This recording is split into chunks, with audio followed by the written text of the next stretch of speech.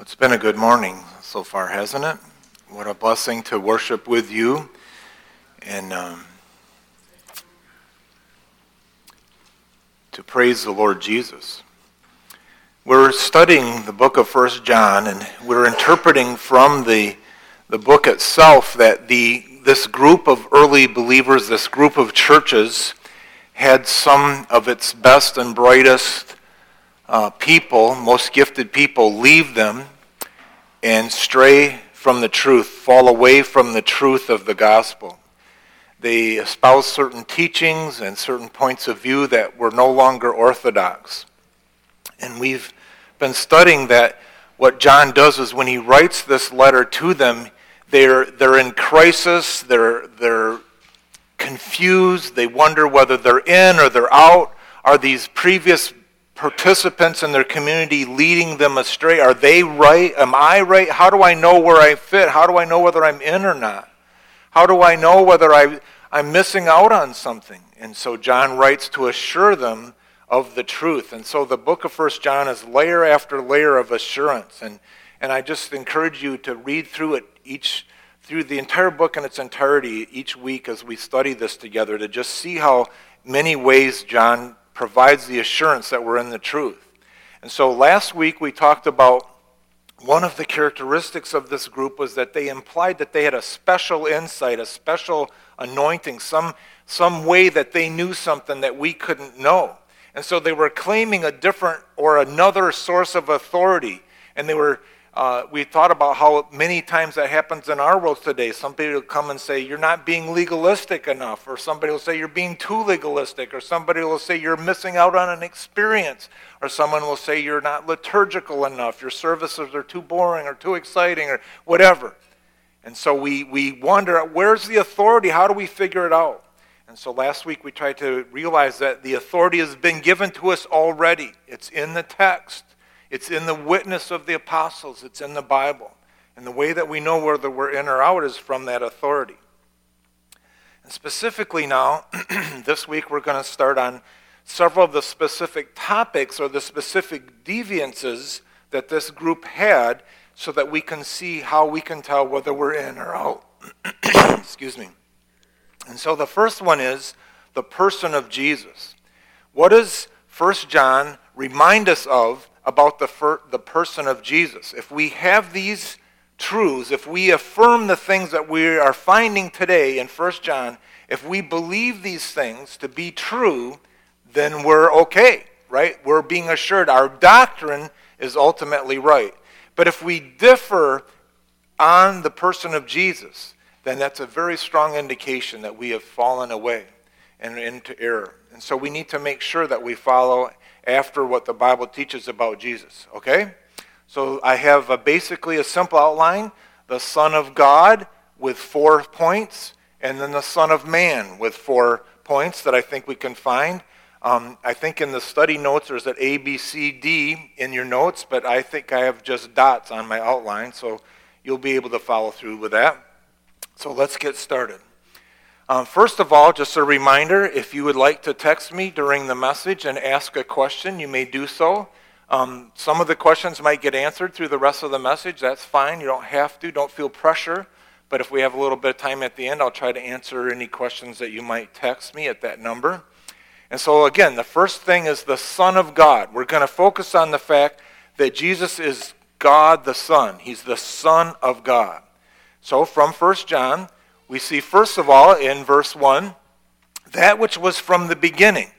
Now, you need to understand that John is the author of the Gospel of John. And he is on purpose in the beginning of his book using the same kind of terminology that he uses in the Gospel of John. And so when he says that is from the beginning, it's sort of like a big footnote to us to remember. Remember the Gospel that I wrote earlier? The Gospel of John. So I have some text from there. I got a little bit different colors so we can differentiate John's text from 1 John's text. But if you go all the way back to John, the Gospel of John, it starts with, in the beginning, just like 1 John does. And he says, in the beginning was the Word, and the Word was with God, and the Word was God. All right? Some people who want to distort the Scriptures would say, No. This says, and the Word was a God, like a lowercase g. But no, the text is real clear. That's a distortion of Greek. The language is clear, and John is trying to say it as many ways as he can. And the Word was God. So Jesus is God. He was with God in the beginning. So he is the Son of God, and he is God, and he was with God. God was a triune person, always was. Back to 1 John. He says, if anyone acknowledges that Jesus is the Son of God, God lives in them, and they in God. So if you believe in your heart and you acknowledge today that Jesus is God's uniquely qualified, he's the person of the second person of the Trinity. He's God. If you acknowledge Jesus as the Son of God, you're in. But if you differ on that, you're out. It's that simple.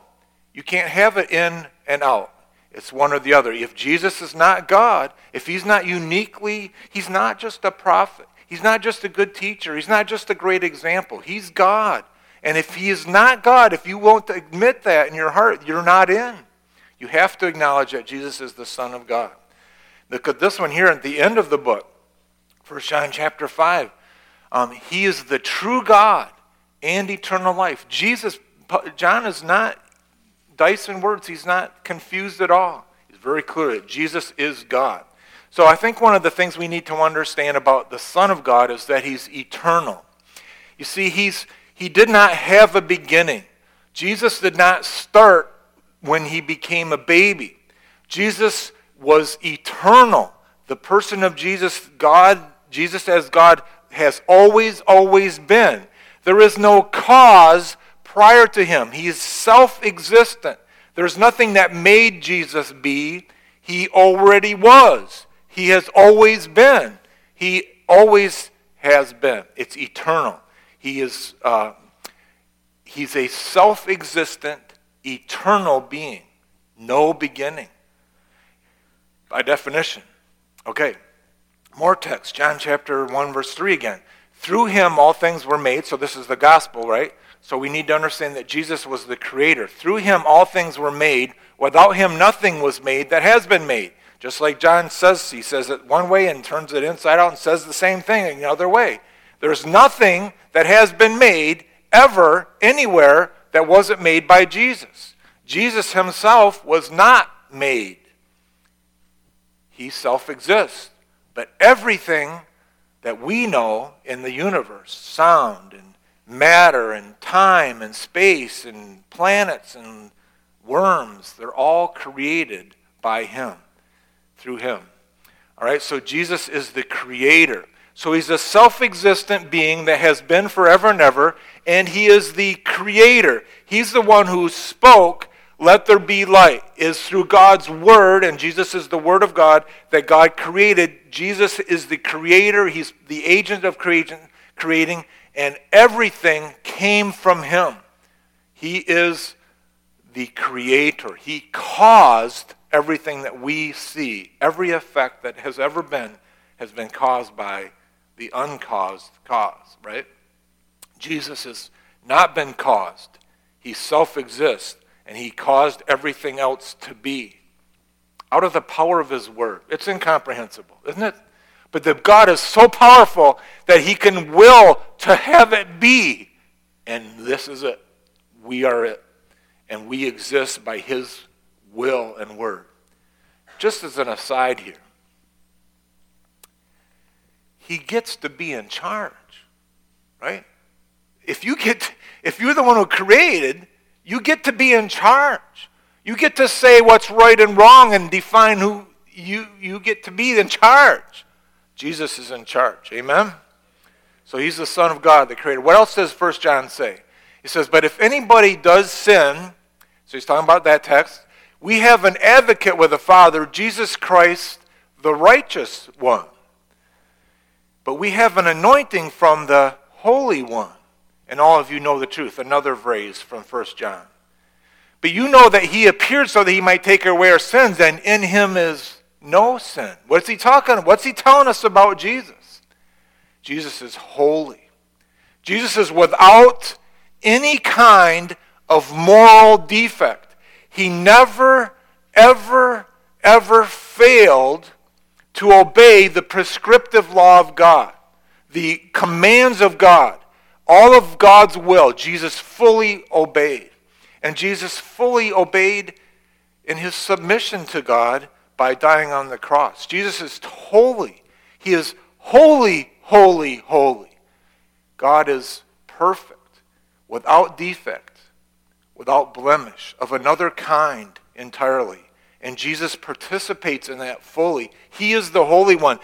Peter, in his sermon in the book of Acts, says to the people of Israel when they were cut to the heart, he says, you killed the Holy One, but God has raised him from the dead. So Jesus is holy, without moral defect. There's never a flaw in him. He obeyed the Father perfectly. And then the last point I want to figure out here is 1 John again 1:2. The life appeared. We have seen and testified to it, and we proclaim to you the eternal life which was with the Father and has appeared to us. And then back to the Gospel of John, John says, in him was life, and that life was the light of all people. So there's something about Jesus as a person that John wants us to understand, that there is life in him. There's something about him that he's life. 1 John again, and this is what he promised us, eternal life. So Jesus promises us, if we believe in him, that there's eternal life. So there's this life word again. Look at this one in chapter 5. And this is the testimony. God has given us eternal life, and this life is in his Son. Whoever has the Son has life. Whoever does not have the Son of God does not have life. So Jesus is the life. He is the one who, as the Creator, as the Eternal One, as the Holy One, he participates. He is life. And when he comes to the world and creates life, it's not higher than him, it's from him, right? And God breathes into the Adam and Eve the forms, and they become living creatures. And then when we sin, we fall into sin, we die. And death begins. And death is separation. Death is separating our spirit from our body. Death is separating ourselves from God. Death is always a separation. And Jesus comes and says, I give you eternal life. I give you eternal non-separation. I bring you back and we participate. We have life in ourselves from Jesus. When he is raised from the dead, his eternal life manifests itself over death. His spirit was separated from his body for a time, and then he brought it back because he is the life. And he raised himself from the dead. And he raises those who belong to him from the dead. And when Jesus gives you eternal life, you're going to live forever. Amen? I already have eternal life in me by God's Spirit, by the promise. I'm going to die in my body if Jesus doesn't come back. My spirit's going to separate from my body for a little while, but I'm never going to die. And I'm going to participate in life, and as soon as I leave this body, I'll be present with the Lord. And then he's going to come back and give me a new body, and I'll live forever and ever. And I'll never be separated from God. I have eternal life. But if I had not been saved, if I would have remained in my rejection, if I would have stayed in my sin and not repented and not accepted Jesus by faith, then I would only face eternal death, eternal separation. And so Jesus is the life. Aren't those amazing things about Jesus? Wow, eternal, creator, holy, and he's alive. He's life itself. And he comes to give us life abundantly. We could quit right there. But this is not such a mysterious thing. We understand these attributes of God. But when we start talking about the Son of Man, that's a little bit different. You see, actually, the Bible says the mystery of godliness is great. Paul says in Titus, I think, or Timothy. The mystery of godliness is great. There's a mystery here that God is with us. He appeared in a body. This is one of the greatest, if not the greatest, mysteries of all the whole Bible. That God, the eternal one, became also a temporal one. He entered into the created realm. The Creator who caused all things and caused it to be, somehow by his miraculous power and will, himself becomes a caused agent. You see, Jesus doesn't have the beginning as God, but Jesus the man has a beginning. There was a time when the Spirit of God overshadowed the body of Mary, and God took the pre-existing materials, I'm talking about materials, right? Biological content of Mary's body. He took the pre-existing materials and he caused it to be the person of Jesus, and caused the fertilization of that egg and the formation of that baby in the womb. And it was God's Son, not by any human contact, not by any sexual activity. It was God, he created the new creation in Jesus. And so Jesus the man becomes he starts to be, even though he always was. It's really kind of confusing. It's an incredible mystery. We could say it's like two persons is one person. He's two persons and he's one person. But as soon as I say that, I just contradicted myself. You can't be two persons and one person, because that's a contradiction. You can't be two persons and one person at the same time. You can't do that. That's a contradiction. So what is Jesus? He's one person with two natures, right? The Bible says in Philippians, he being a very nature God, Jesus, being a very nature God, did not consider equality with the Father something to be grasped. He was not unwilling to give up some things, and so he did not hang on to his perfect eternal state with God in such a way that he would not. So he emptied himself and took on the form of the human being. He became in nature a human being. And so Jesus manifests in one person two natures: the nature of the uncreated, perfect, holy God, and the nature of a created, caused human being. Again, without sin and holy.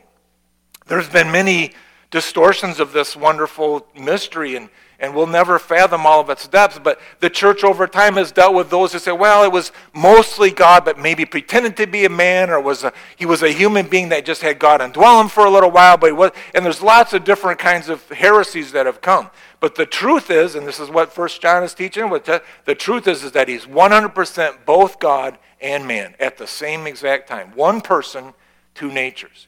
And what the early church has done to formulate this is, it's so hard to describe what happens that we're going to use 4 words to say what it's not. And so these two natures combine in the one person of Jesus without change. The divine nature doesn't change. He doesn't become unholy to become a man. He doesn't become uneternal to become a man. But neither does the human nature become unlimited because he's part of God. So neither nature is changed. And they're not mixed. He's not partly one and partly, he's both totally. And there's no confusion. There's not any distortion. And there's no, what's the difference, I think? So the natures don't change. So there's 4 words: no mixture, no change, no confusion, no distortion or change. I maybe said the same one. I can't remember one of them. I probably said it right. Now I'm nervous. You don't need to be. Okay? Look it up. It's a great confession of the church in 400s. So anyway, it's a complex thing, but what we mostly can say is what it's not. It's a danger to say, he's not really come in the flesh. It's a danger to say he's not really God. He is both and 100%. And it's a wonderful thing. And it is the thing. And it is why Jesus gets all the glory. It's why he's the creator. He's the one who, this is what it's all about. He is what it's all about. And if we're not going to make him central, we're already falling away. He is the person who brings everything together, and God participates in our realm and understands. That's a wonderful thing. So I want to talk about a little bit more what he says specifically about Jesus being the Son of Man. In chapter 1, again, we say, John is saying, which we have heard, which we have seen with our eyes, which we've looked at and our hands have touched. This we proclaim concerning the word of life. So you need to remember that Jesus really came physically. He was touchable. He smelled. He had sounds come out of his vocal cords. He was a real human being. Look at this one, chapter 2. Who is the liar? It is whoever denies that Jesus is the Messiah.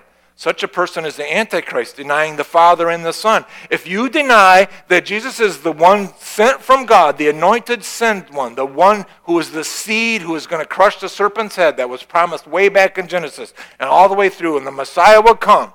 If you deny that Jesus is the Messiah, you've denied the Father. This is why our dear Jewish friends, if they still hold out, they still can believe in Moses, they can trust the Ten Commandments, they know all about God, Yahweh, and us. But when they reject Jesus, when they refuse to accept Jesus as the Messiah, they miss out. You have to have Jesus as your Messiah. He is the only one. And so that's important. Look at this one. He says, this is how you can recognize the Spirit of God.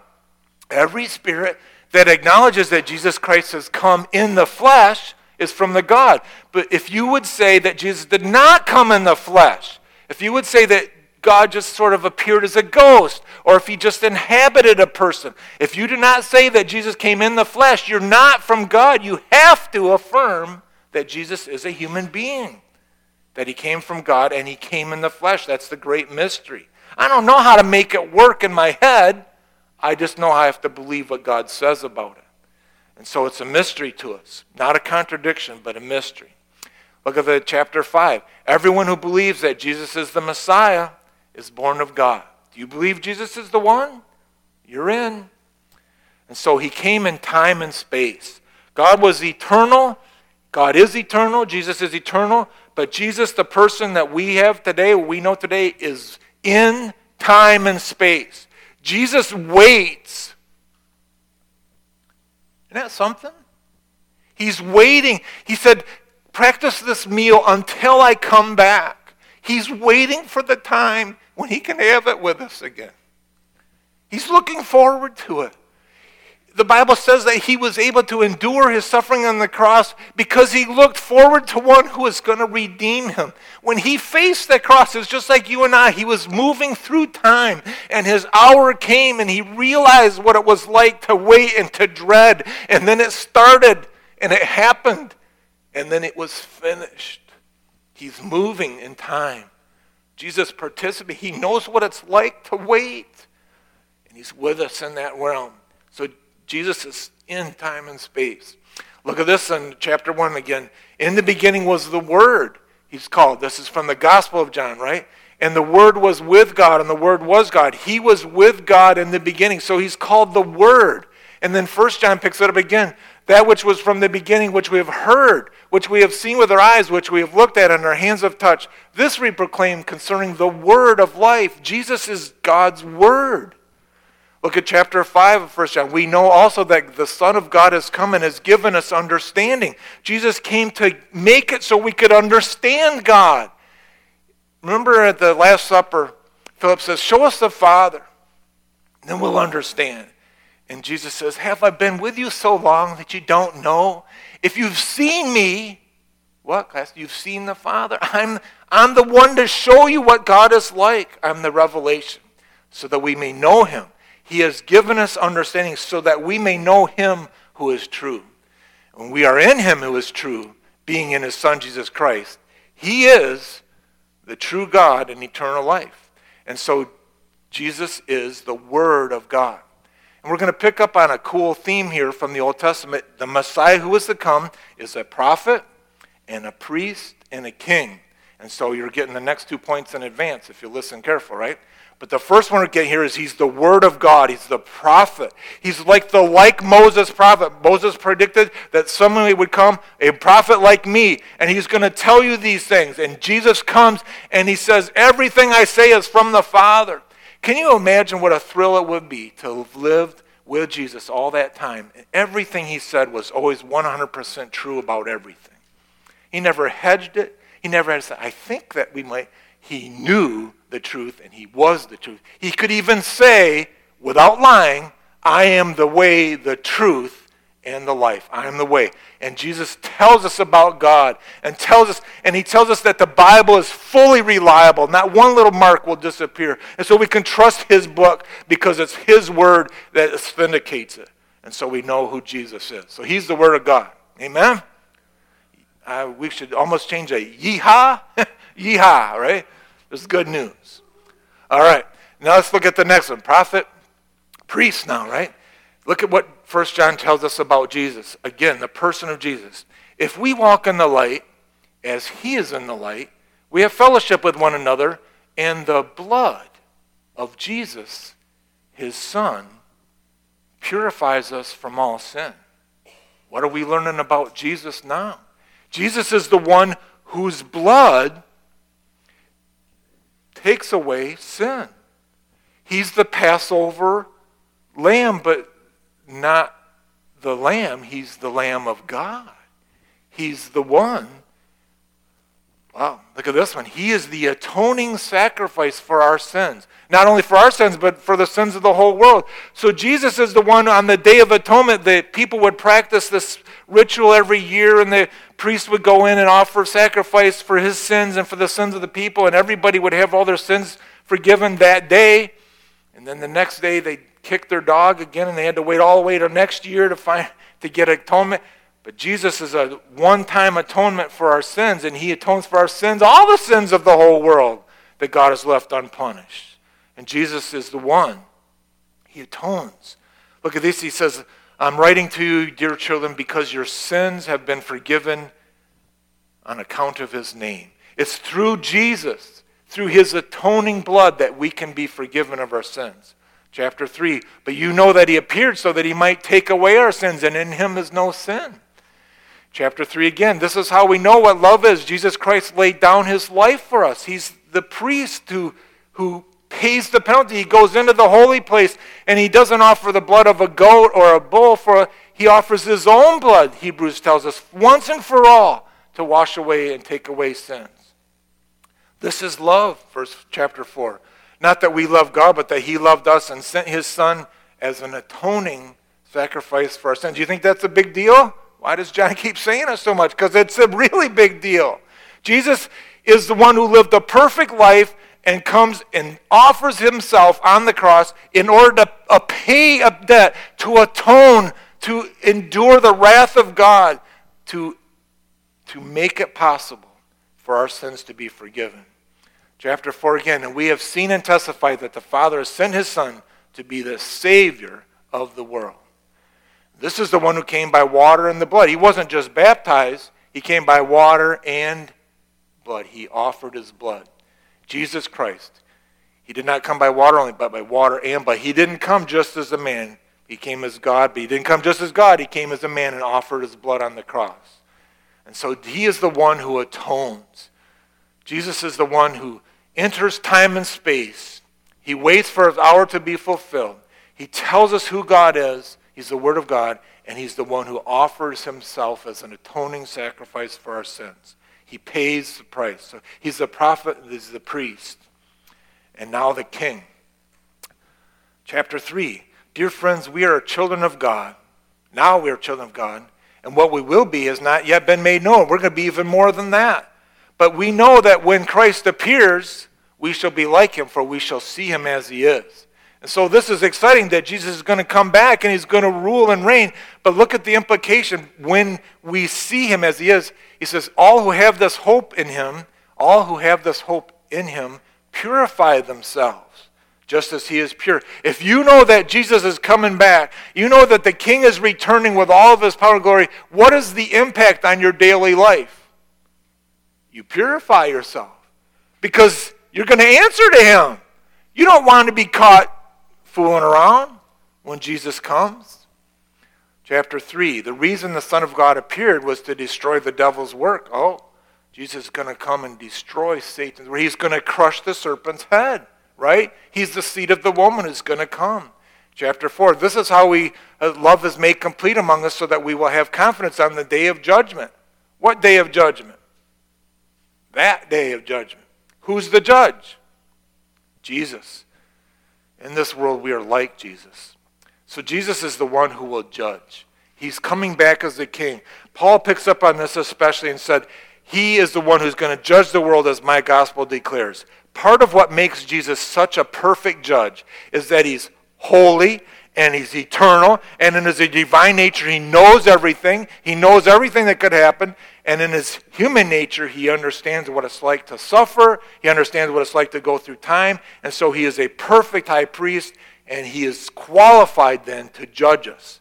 You can never say, oh, he doesn't know what it's like to suffer. You don't know how hard it is. My wife is a real pain in the neck. Jesus knows what it's like to be misunderstood and mistreated. There is no excuse. And God knows everything. Jesus knows everything.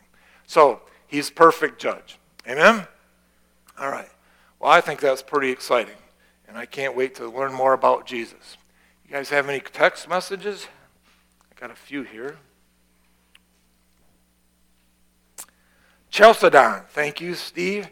In two natures, without mixture, change, division, or separation. I think separation was the word I was missing. So thank you for the man, what is that, like super help on the fly. Good job. So the Chalcedon Creed, in two natures, without mixture, without change, neither nature changes, without division or separation. So they are not separated either. It's an amazing thing. Things we can make sure we know. Okay. Here's a good text. Yeehaw. So I think that was a amen text, right? Here's a request. Please elaborate on chapter 5, verse 16, 17. What is the difference between sin that leads to death and sin that does not lead to death? Doesn't all sin lead to death? Oh, man, I don't know who this is. I don't have this contact. But that's a great segue to the next message, which is 3 weeks away. So you come back, and we're going to learn about one of the teachings of this group was, what about sin? One of their problems was they kind of varied with the apostles on what the definition of sin was, and what sin is a pretty, can you be without it? Can you not be? So we need to understand what sin is. So good segue. Good job. And then one more from, again, somebody I don't know yet. In Christ's human nature, did Jesus know he was the Messiah as a baby? That's a good question. When did Jesus figure out who he was? Right? Did he lay there in the hay and how's the song go? No crying he makes. Did he really never cry? I don't know. He never sinned. So some babies lie when they're crying. They're lying. They're saying, I'm dying here and you're not helping me. I don't think Jesus lied like that. But I do think he probably cried. How did Mary, as a new mother, how did she know what to do if he didn't give her some news? I don't know. It's a mystery, isn't it? He would never sinned. I heard one preacher say one thing. Can you imagine the day when little boy Jesus is, and this is speculation, obviously, right? But can you imagine what it would have been like when little boy Jesus was reading his Bible or his Torah, or whatever, he listened to the Torah, and he went to his mom and say, was there anything unusual about my birth? How did that subject ever get talked about the first time, right? But the Bible says he grew in wisdom and in stature, in favor with man and with God. And his own brothers didn't know who he was. So he was not, it was not obvious. He lived like we did. He learned his ABCs. And I don't know if he ever made a mistake in his ABCs. Is that a sin? I don't know. The Bible doesn't tell us much, partly because we get all mixed up on this kind of stuff. So the answer I'm going to say is, I don't know. Ask Jesus when you see him. When did he know who he was? And yet the Bible tells us clearly he was given the Spirit without limit from the very beginning. Much of what Jesus, you see, it's so exciting because Jesus lived as a human being, totally as a human being, with unlimited help from the Holy Spirit. The Holy Spirit came down on him at the baptism in a special way, and then he learned, or I shouldn't say learned, the Holy Spirit demonstrated that he knows how to help a human being live the right way. And Jesus followed and obeyed the Holy Spirit. And when Jesus gives us the Holy Spirit, guess who that is? That's Jesus' Spirit who knows how to help a human being live the right way. What a blessing we have to be in that same Christ. Well, let's close in prayer and then we can have our music. Father, thank you so much for the truth about Jesus. Thank you that he is, that we can worship him truly as God. Jesus, we thank you for that. We adore you as God. And we adore you and thank you for not holding on to equality with God or something to be grasped, but you emptied yourself and willingly took on the form of a servant. You took on human nature, even being obedient unto death. You experienced what it's like to have your body separated from your spirit. So we thank you so much. Thank you for the life you give us because you purchased for us salvation, that you died on the cross in our place. If there's anyone here today who hath not yet affirmed these truths about you, may your Spirit be with them today. May this be the day that they accept you, Jesus, as who you are, the great God and Savior of the world. And it's in your name we pray. Amen. Well, stand with us as we sing Blessed Assurance.